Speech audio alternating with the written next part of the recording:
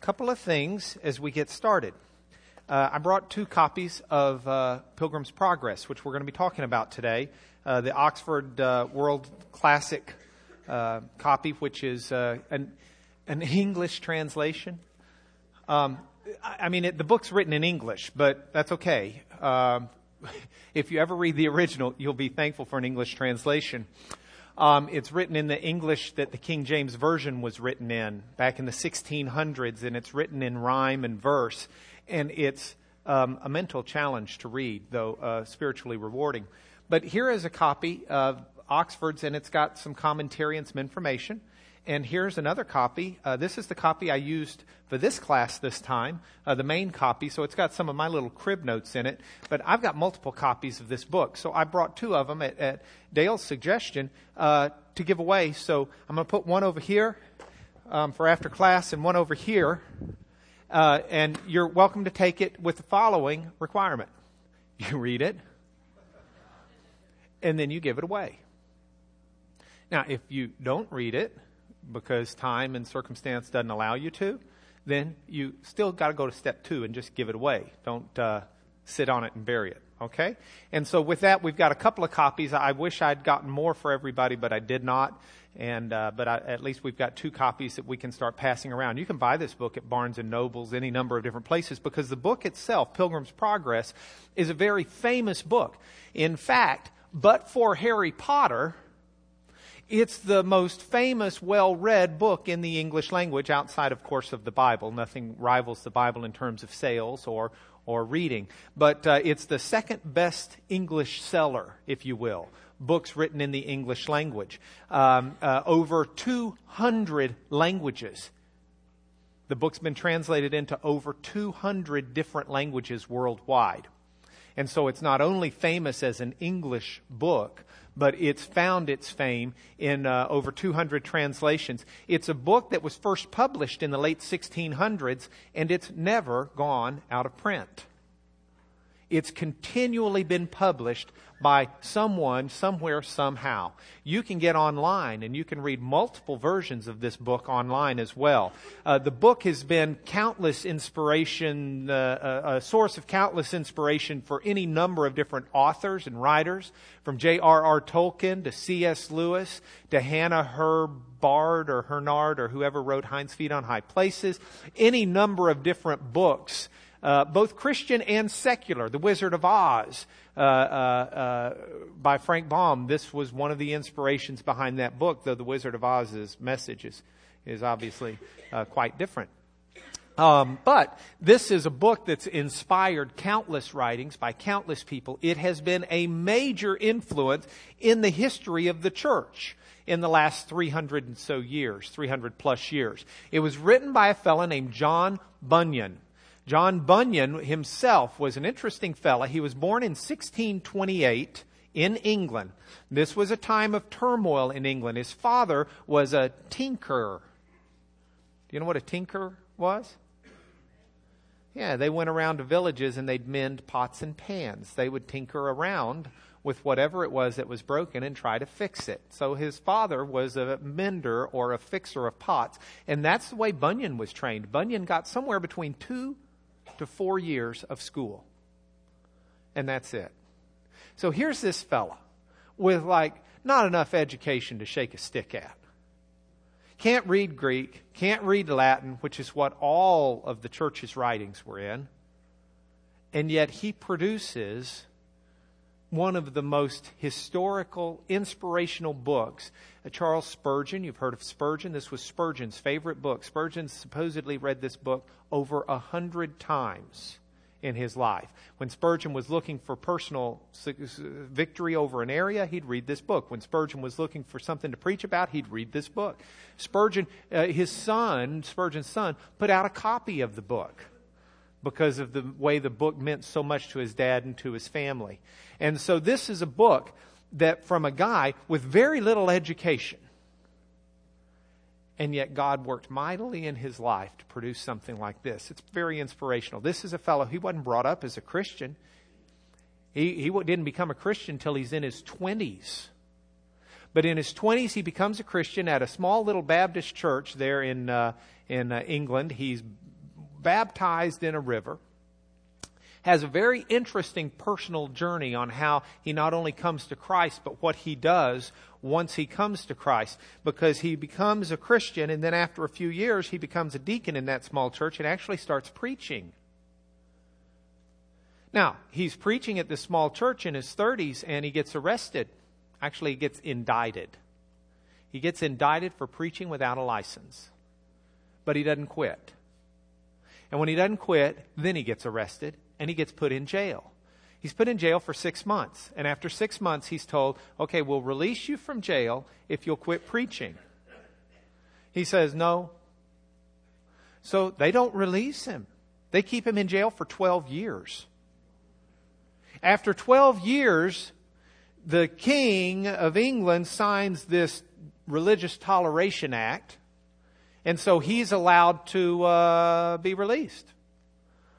But the king revokes the Religious Toleration Act. This is King Charles II after a few years. And so sure enough, he gets thrown back in jail. He's back in jail for 6 more months before he's released. And at this point, Bunyan continues to preach. But he's so famous at this point and so well respected and so many people come hear him that the British government just leaves him alone. And so this man continues to preach. Somewhere probably in the first imprisonment, the 12-year one. Maybe it's in the second imprisonment, the shorter one. Bunyan writes this story. Writes the first part. The story itself is in 2 parts. And I've written up the first part for you. I challenge you to read the second part on your own. You've got the Reader's Digest linear condensed version of the first part in your little fist in front of you. And we'll talk today about the first part. I don't think I can get through the whole first part and do it justice. But instead of stretching this into 2 weeks, I'm going to cover what I can. And what I can't, you go read on your own. But as you read it, and as you listen to class, I'd like to urge you to do it with one specific goal in mind. You can have a lot more goals, but I got a goal for you.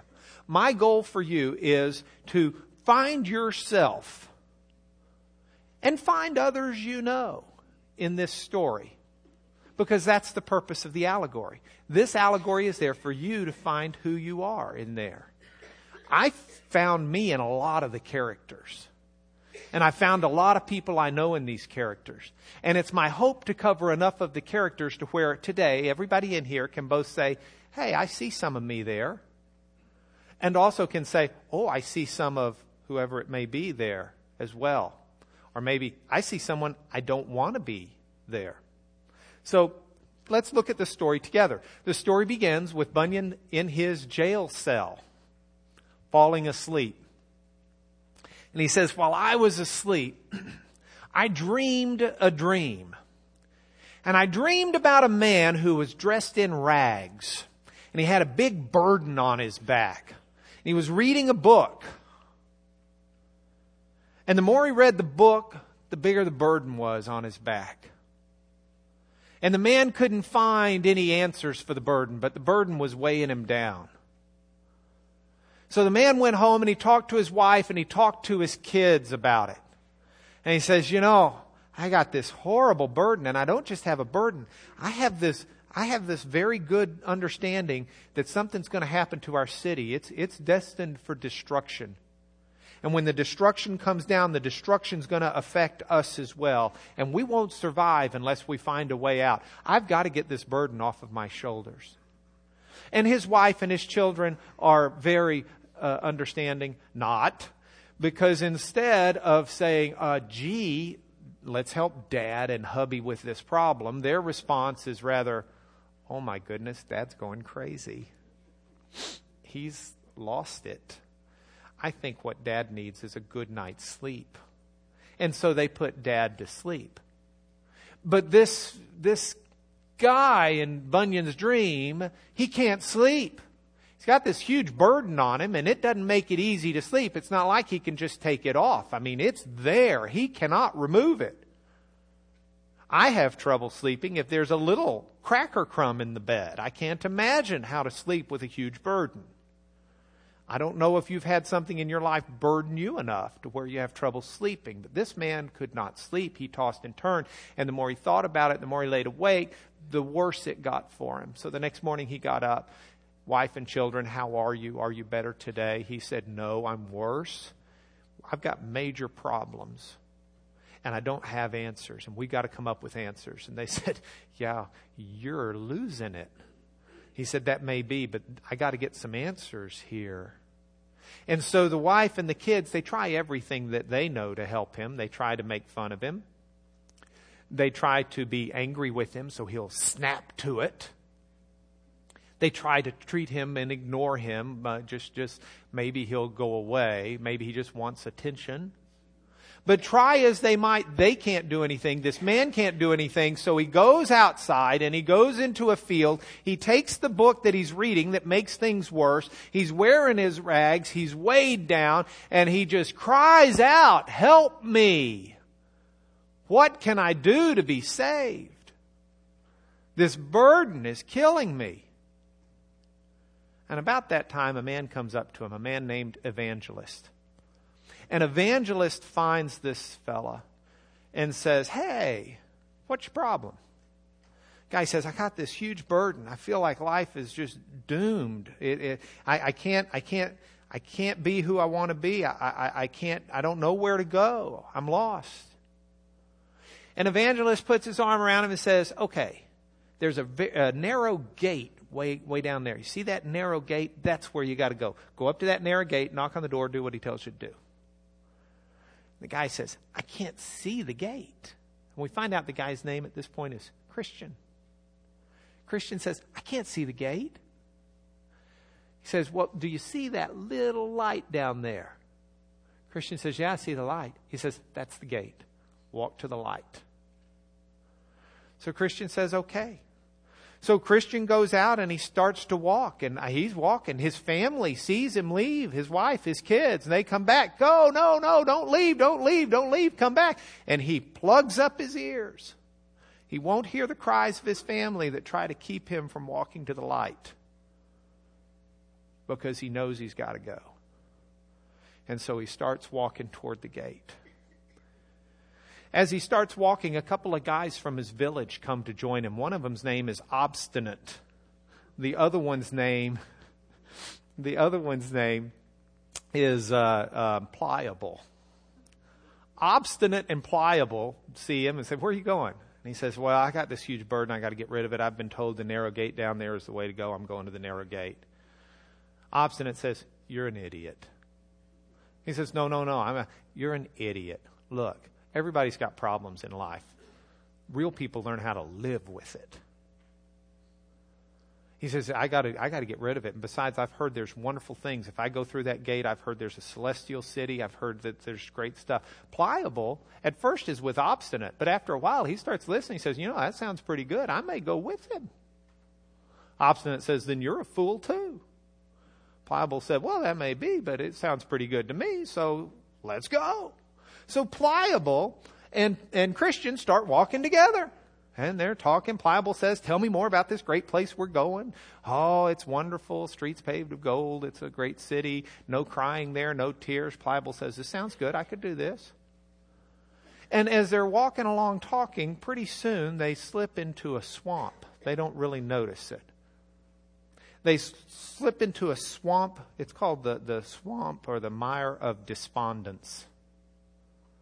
They're walking to the gate. They want to go to the gate. They've got great plans for getting to the gate, but they get stuck in all of this dread and despondency. And the gate's far away. And we thought it was going to be real easy to get there, and it's not so easy to get there. And there's all this other stuff. And Pliable says, look, you idiot, you never told me about all of this stuff. And Christian says, well, to be honest with you, I didn't know about all of this stuff. And Pliable says, well, I'm not going to that stupid gate if I got to drudge through all of this. Thank you, but no. And Pliable just finds the closest way out to head to his house. Meanwhile, Christian is just stuck in this swamp of despondency. He can't find any way out until a fella named Help comes to him. A fella named Help comes up to him and says, hey, let me help you out of this. Then help says, by the way, why'd you get stuck in here anyway? And Christian says, well, I don't know. We were just walking along talking, weren't really paying attention, I guess, and fell in. And Christian learns the value of paying attention. Christian says, well, why is this swamp of despondence on the way anyway? If everybody's supposed to go to that gate, why doesn't God fix this swamp of despondency? And Christian's told, well, God's provided a way to the gate if you'd pay attention and walk it. But when you get distracted and you don't pay attention to the direction God's leading you, you go into the swamp of despondency. That's your fault for not paying attention. God and the prophets and others have made a very clear path if you'll watch and walk it. So Christian says, okay, well, thanks for the help. And he continues to walk. Now, while he's walking, another guy comes up to Christian. This fellow's name is Mr. Worldly Wise Man. Mr. Worldly Wise Man comes up to him and says, hey, Bubba, where are you going?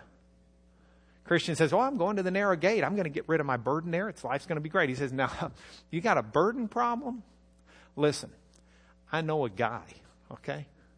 This guy can get rid of any burden you got. He's really, really good. And he's a lot closer than that gate thing you're headed toward.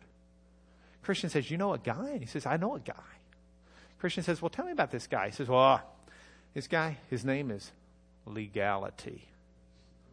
And if you can't find him, at least find his son, Civility. Because Civility's pretty good at getting rid of the burden too. But I'm telling you, this guy, Legality, he's the best. Christian says, where is he? He's right over there in that town over there.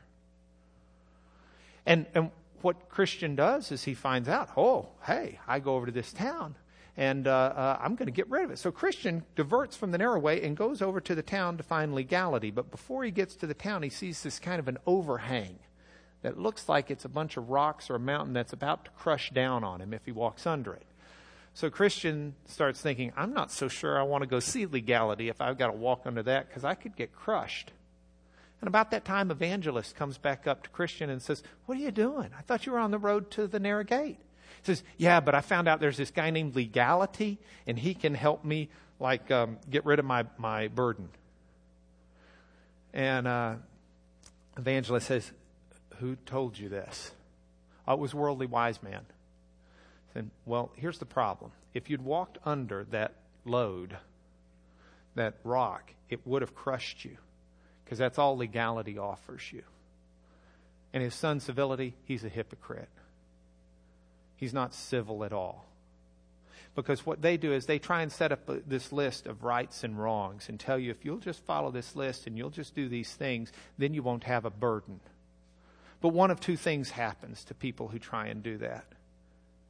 Either they actually have a list that's so, and this is Lanier talking, this isn't in Bunyan right now.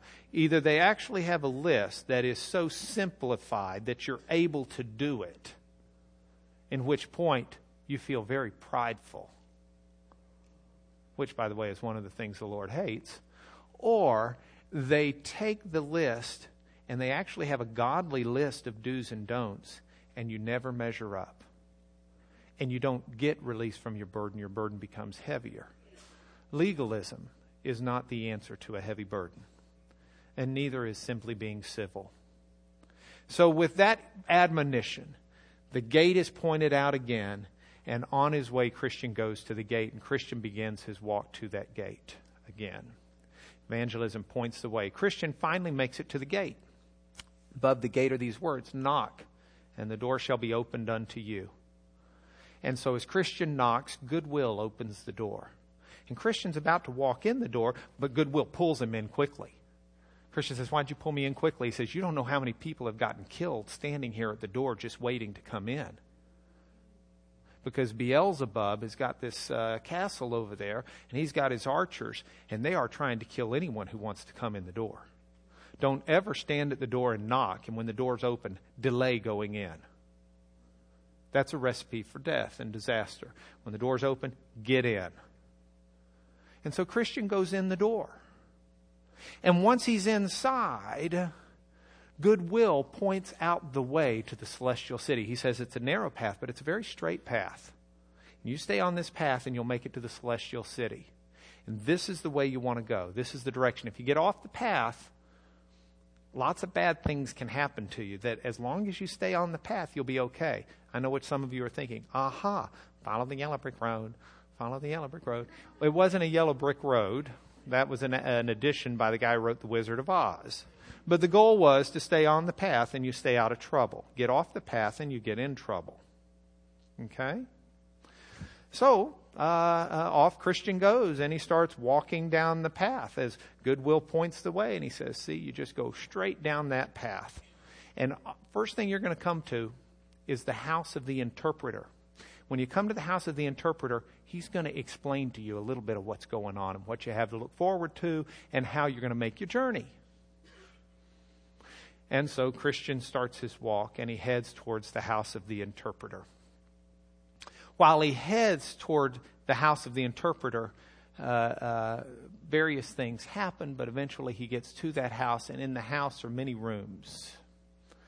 And in those rooms, Christian is shown different things, and he's taught different things by what he's shown. He's shown, for example, a room where there's a fire burning, and Satan and his men are trying to pour out the fire. They're trying to quench the fire.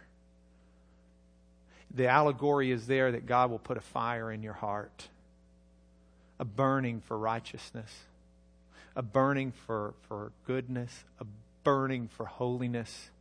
And Satan will spend all of his efforts trying to quench that fire. But what Christian was shown is, as much as Satan and his men were pouring water on the fire, behind the wall was Jesus, who was feeding the fire with oil. He was pouring gasoline on the fire in such a way that, try as they might, Satan would never be able to quench that fire. Nothing was going to come between that fire and Jesus and the love that Jesus has for the flame that burns within you. God puts the flame within us. Satan cannot burn it out.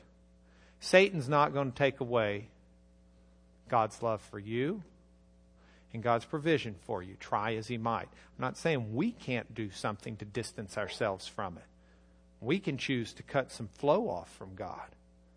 But we don't need to worry about Satan and the outside world doing it. And so Christian's shown this. He's shown some other things. He's shown a man who's in an iron cage. And the man cannot get out of the iron cage. Christian says, what happened to you? And the man said, well, I started out, I was going to be a Christian. I was going to go that route. But then I decided not to. And I've found myself locked in this cage, and I'm in despair, and there's nothing I can do. Christian says, don't want to do that. So as Christian learns these lessons at the house of the interpreter, the interpreter then sends Christian on and says, now go that way. That's the way of the path, and that's also the way to get rid of your burden. And so Christian continues to walk, and as Christian walks, he comes to a place of deliverance. The place of deliverance is a cross that's built on top of a tomb. And when Christian comes to the cross and he bows before the cross, all on its own, the burden drops off of Christian's back and it tumbles down and is swallowed up in the tomb.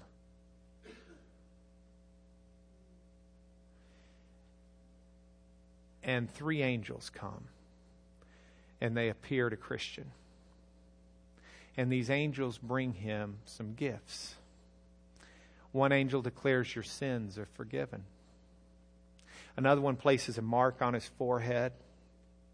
Another one takes off his rags, gives him rich clothes. Says, you don't dress that way anymore. And then another one says, here's a document. Now this document is marked with a seal. Hold on to this, because these are your entry papers into the celestial city. They've been marked with the seal. They're authentic. And Christian rises up, now worthy of his name. His burden is gone. His life has purpose. His life has meaning. And he's got tools to get to the celestial city. And as Christian starts to leave this body, he sees 3 guys lying there in shackles at the foot of the cross. One guy is named Sloth, and he's asleep. Another guy's name is Simple. And a third guy's name is Presumption. And Christian says, hey, you're at the foot of the cross. Wake up. Look, this is the place. This does it. Sloth says, I'm sleeping. Leave me alone. Give me a wake-up call later. Hit the snooze button on that guy. Simple. He's there. He says, I don't see any danger. Why would I need the cross? I'm doing fine. And as for presumption, he's kind of, hey, everybody does their own thing. Okay, you do your own thing, I do my own thing. You want the cross? You take the cross. I tend to like being here in shackles, living no life at all. And Bunyan points out, he says, I just feel bad for those guys because there is a lion walking around, as Pastor David mentioned this morning from Peter, seeking to devour anybody. They're there in shackles at the foot of the cross. They're lion food.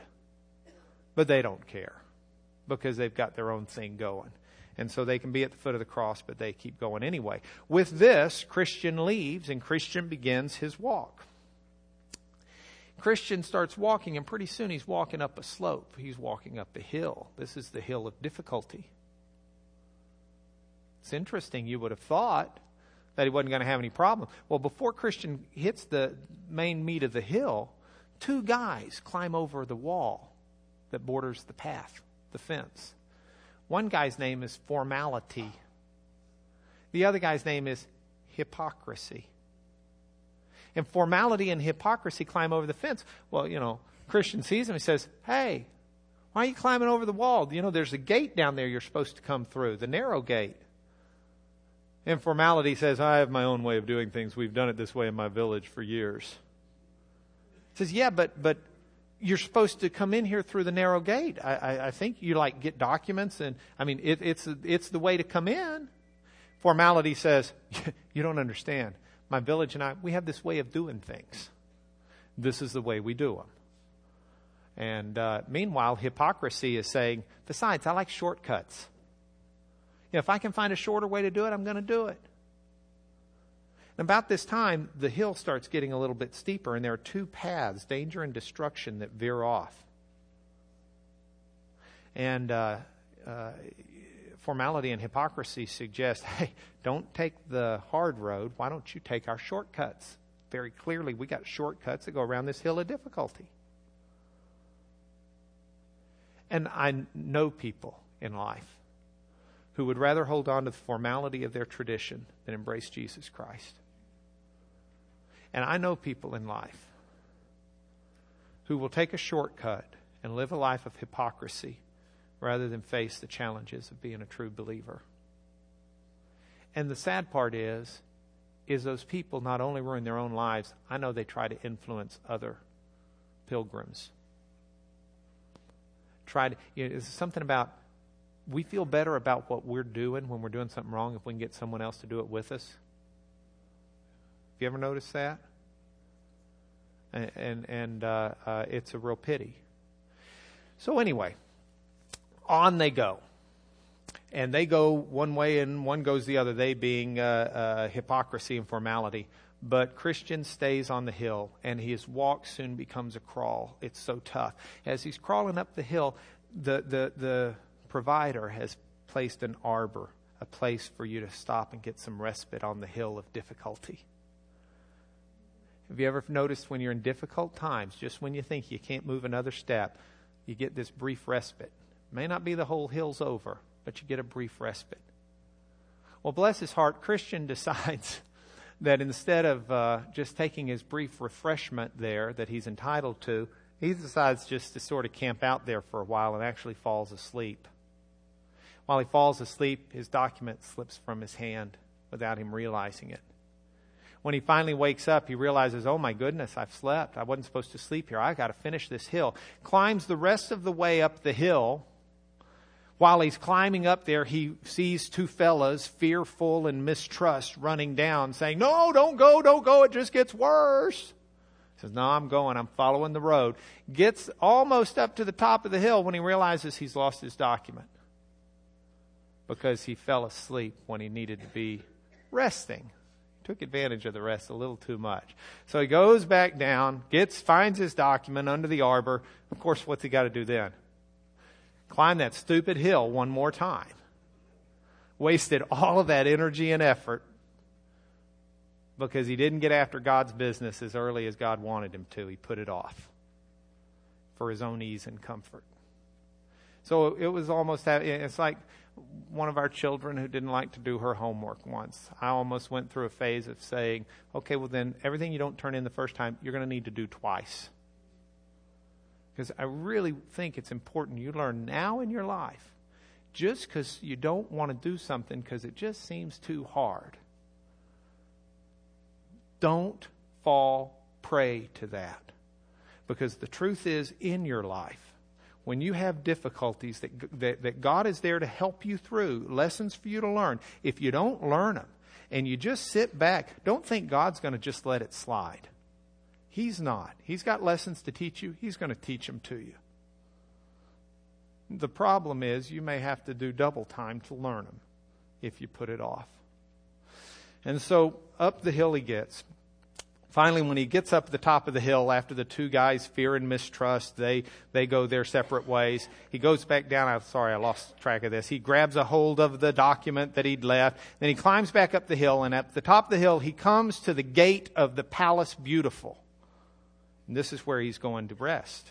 This is put there for him, the Palace Beautiful. The problem is there are a couple of lions there guarding the entrance to the gate.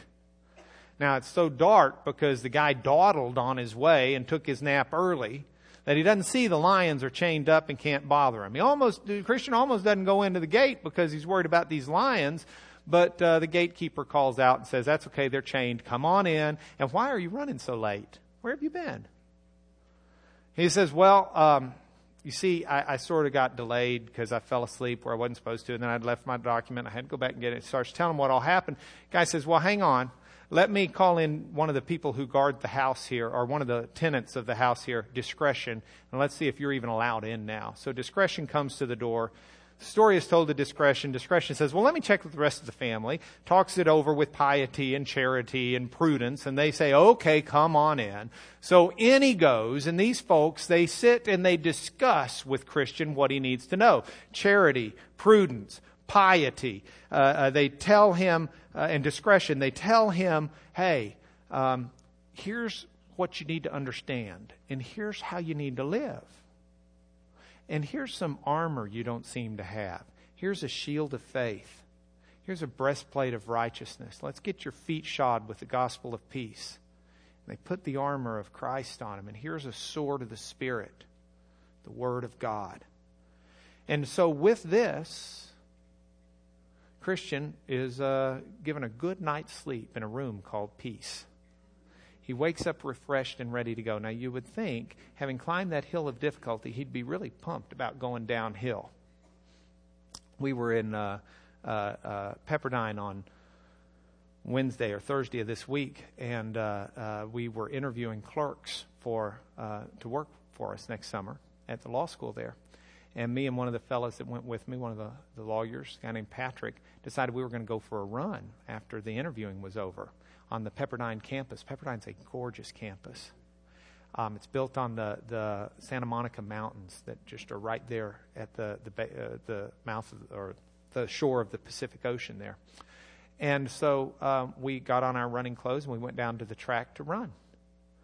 And the soccer team was working out there, and they said, you can't run on the track. It's closed right now. So we thought, okay, well, we'll just run the campus. Well, the campus is on the mountain, which means half of the run is death. The other half of the run, you would think would be really liberating. Problem is, it's just real easy to trip and fall when you're running down a mountain. You got to be just as diligent on the way down as you are on the way up. So we're running this mountain, and I was thinking, because I was rereading Pilgrim's Progress during the time, and I just read this section about the hill of difficulty. And so I was telling Patrick, hey, we're running up the hill of difficulty. Well, after the hill of difficulty, Christian comes out, and he starts descending down to the valley of humiliation. As he goes to the valley of humiliation, the enemy comes against him, Apollyon. Apollyon is a winged monster with scales. And Apollyon comes and starts attacking him.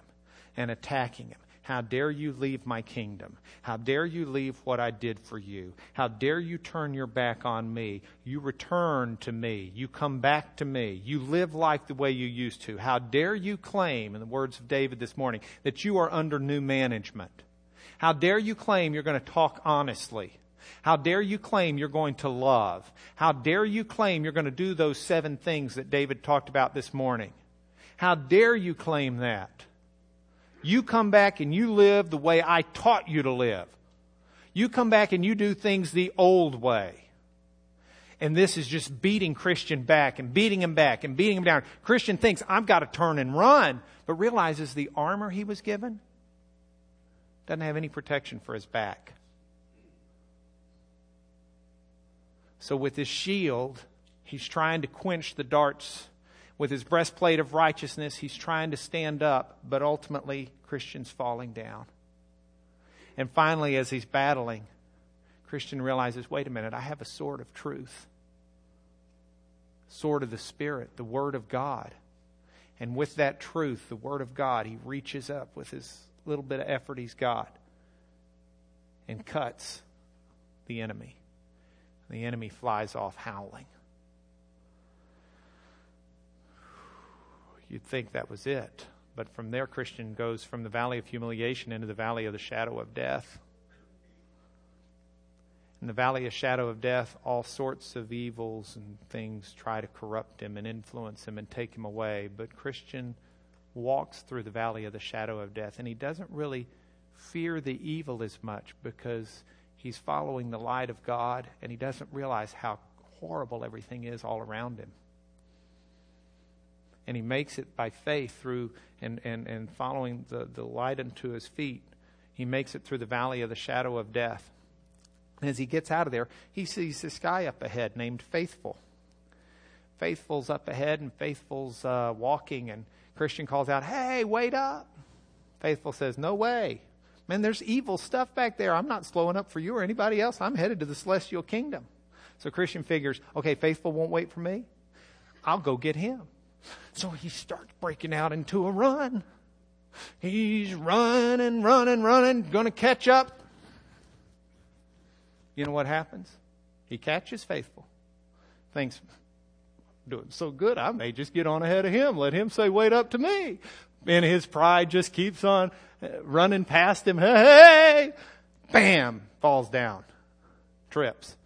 Pride came before a fall. And he can't get up till Faithful comes, catches up to him and says, hey, buddy, you need some help? And Faithful helps him up. Okay, about the time Faithful helps him up, they start talking, and each of them are relating their journey, and Faithful talks about all the temptations, and you know, Faithful had his own little walk. He'd had this guy who had these 3 daughters, lust of the eyes, lust of the flesh, and a third lust, and guy said, hey, you can have all 3 of my daughters if you want to just stay here with me instead of go to that kingdom you're headed to. And Faithful stayed faithful and didn't do it, and they're talking, and all of a sudden they meet up with this next fella. His name is Talkative. And Talkative, oh man, he talks a great game. This guy talks the talk. He talks the Christian talk about the glories of God and the wonders of Jesus and the beautiful salvation that lies at the foot of the cross. And Faithful's pretty taken by him. Says to Christian, man, we've got a great travel companion here. Christian says, nah, I think this guy's talkative. And I've heard of him. He talks the talk, but he doesn't walk the walk. That's the linear translation, but that's sort of what Bunyan was saying. Okay, he just didn't have our rhyming scheme down yet. He talks the talk, but he doesn't walk the walk. Faithful says, yeah, but man, he's talking a great game. Christian says, look, here's the way we do it. Let's see if he does any of the things he talks about. So they said, okay. So they walk up to him and said, tell us something. So Talkative starts talking the game. And Faithful would say to Talkative, or Christian would, yeah, boy, that's a great point about how Christ takes our burdens. Has he taken your burdens? And I said, well, let's don't talk about me. Let's talk about the wonders of God and all the good. Oh, yeah, that's good. Well, let's talk about how God's worked those wonders in you. How has your life demonstrated the wonders of God? Talkative says, excuse me. That's not the direction I'm going with this. Enough about me. Let me tell you about you. Say, no. We want to know if there's any beef behind this verbosity. Talkative says, well, you clearly are not the kind of people I plan on walking with. And so he says, see ya, I'm on my own. And Talkative leaves him alone. At this point, Faithful and Christian reach a town called Vanity. And in Vanity, they have a big market. Of course, they called their markets back then fairs. So they reach the Vanity Fair. And the Vanity Fair has got all sorts of things for sale. At Vanity Fair, you can buy houses. You can buy fame. You can buy titles. You can buy any desire you've got. You can buy any pleasure you want. And they'll take whatever currency you've got to spend. Well, Faithful and Christian both recognize they don't desire any of the things at Vanity Fair, so they're not going to buy there. At which point the townspeople get very upset. Who are these frauds and phonies who won't visit our market? And the townspeople challenge Christian and Faithful. They challenge Christian and Faithful and they say, hey, why aren't you spending your currency with us? We've got things for you. And it's almost as if Jesus is in front of Satan in the wilderness and Satan tempts him and says, you want the world? I'll give you the world. You hungry? We can get you bread. You want people to bow? You bow in front of me and I'll have everybody else bow in front of you. You want to really be a miracle man? You get up on the pinnacle of this and throw your temple and you throw yourself off and let the angels protect you. And boy, people will be blown away. You want fame? You'll have fame, baby. You'll be the talk of the town. And Jesus said no to all those temptations. And Satan fled Jesus. But while Christian and Faithful say no to Vanity Fair, instead of Satan fleeing, Christian and Faithful are imprisoned. And there's a trial of sorts that takes place. And at the trial, Faithful is found guilty. And he's not only beaten and kicked and all, but he's actually burned at the stake and killed. And Bunyan says it was really neat because what Christian was able to see that no one else in the town seemed to notice was that a special chariot came. And at the time of the burning, while in the townspeople's eyes Faithful was dying, the truth of the matter was Faithful got in the chariot and went straightway to the celestial city. Christian, for some reason he doesn't understand, is actually released and he keeps walking down the road. And as he walks down the road, he meets some fellows. He meets a guy named Mr. Buy-ins, which isn't a word we use much. We would use the term secret agenda.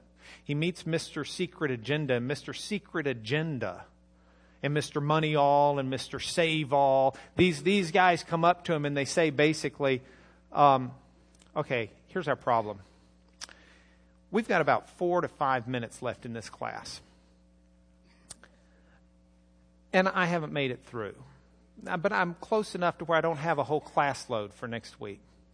So I'm not going to tell you the rest of the story here right now. We're going to zip through some of it, and I'm going to challenge you to read it because I want to get to the points for home, and I want to make some points. But I'm going to tell you, you'd hear about the temptations of these men.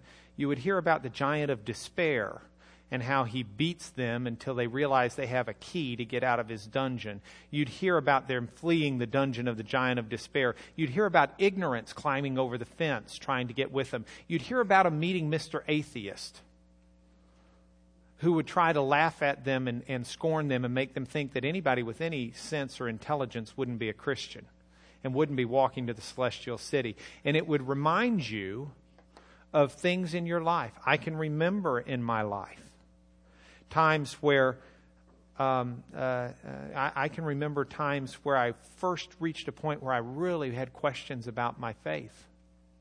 Does God exist? How do I know the Bible's true?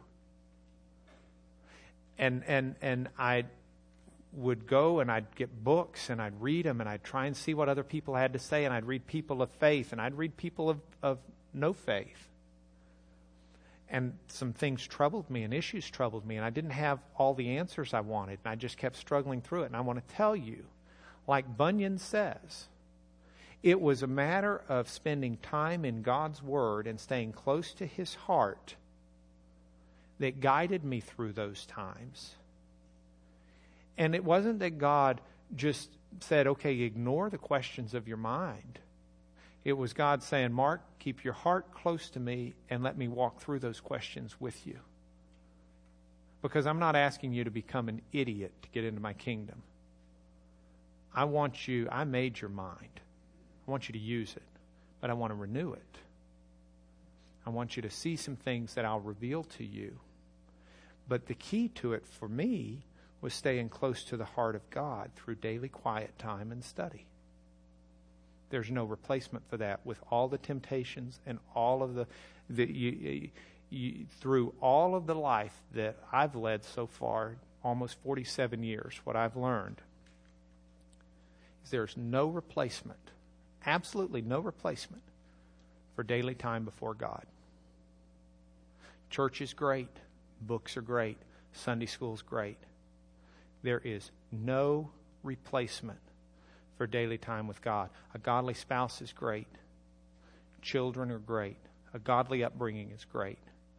Christian friends are great. There is no replacement for daily time with God. You want money? You want fame? You want power? God and Satan has more opportunities for us to have money than any of us have. Fame? Oh, heavens. I've been on TV 20 times this year at least. National TV. You know what? Big deal. Power? I got 100 people that work for me. I guess I could go fire them all tomorrow. I'd be a fool. I'd have to work. But I could. I want to tell you, money, fame, power, those things will control you instead of be tools for God's use unless you have daily quiet time with God. Daily quiet time with God. I was challenged to that by my preacher when I was in 8th grade. And I made a commitment to embrace that till the day I die. I confess to you, I have not been totally faithful in that. There are days I've missed. But that's been my loss. Because God is faithful to meet with me each day, and He is with you. And so as we look at the points for home, I'll tell you, Christian winds up dying. He gets to the celestial city. It's an incredible story. I'll also tell you that the celestial city was not the end of the story. It's the end of part 1, because Christian's wife and children have their own journey, and that's part 2. And they do come to faith, and they make their adventure as well. Points for home, briefly. Who am I? Jesus says, small is the gate and narrow the road that leads to life, and only a few find it. Have you found it? When you find it with Jesus. There's no other way. Jesus is the way, the truth, and the life. No one comes to the Father but by Him. Nobody. And you don't climb over a fence to get there. There aren't shortcuts. It says, the man who doesn't enter the sheep pen by the gate but climbs in by another way, he's a thief and a robber. You want to enter in, you enter in by the gate. You enter in through Jesus. If you haven't done that, please don't ever, ever, ever stand at the gate waiting. Because there's someone who's wanting to kill you before you walk in. So take advantage of this time to come down and talk to some of us after class. It's not a hard gate to get in. Knock and the door will be opened unto you. Seek and you'll find. Who am I to others? Am I the hypocrite that tries to teach people the shortcut? I had a hypocrite in our changed some of our family. A hypocrite who at church did my grandfather dirty in a business deal. And my grandfather for a long time quit going to church because he wasn't going to church with a bunch of hypocrites. Actually, with one hypocrite. My grandmother went to church till the day he died. My grandfather died, still goes to church, I might add, but there were a bunch of people in that church that were wonderful, godly people, including my grandmother. But my grandfather would not go in the church because of that man who did him dirty. And I feel bad for my grandfather because he missed out on things. But I want to tell you something. I don't ever want to be that hypocrite. People aren't coming to church because they don't want to be there. Because I'm there? Heaven forbid. So who are we? We need to be people who encourage one another and build each other up. Where are you in the journey? Don't lose heart. You may be climbing a hill of difficulty. You may be in a valley of humiliation. The enemy may be raining down on you at this moment. Call out to God and don't lose heart. Would you pray with me?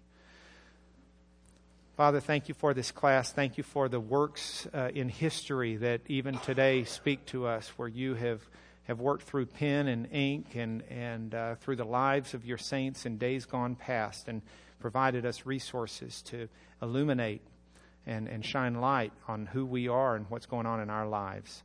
We thank you for that. I pray for each person here that you will meet their needs through your Holy Spirit and through us, their class members. Pray through Jesus' name, amen.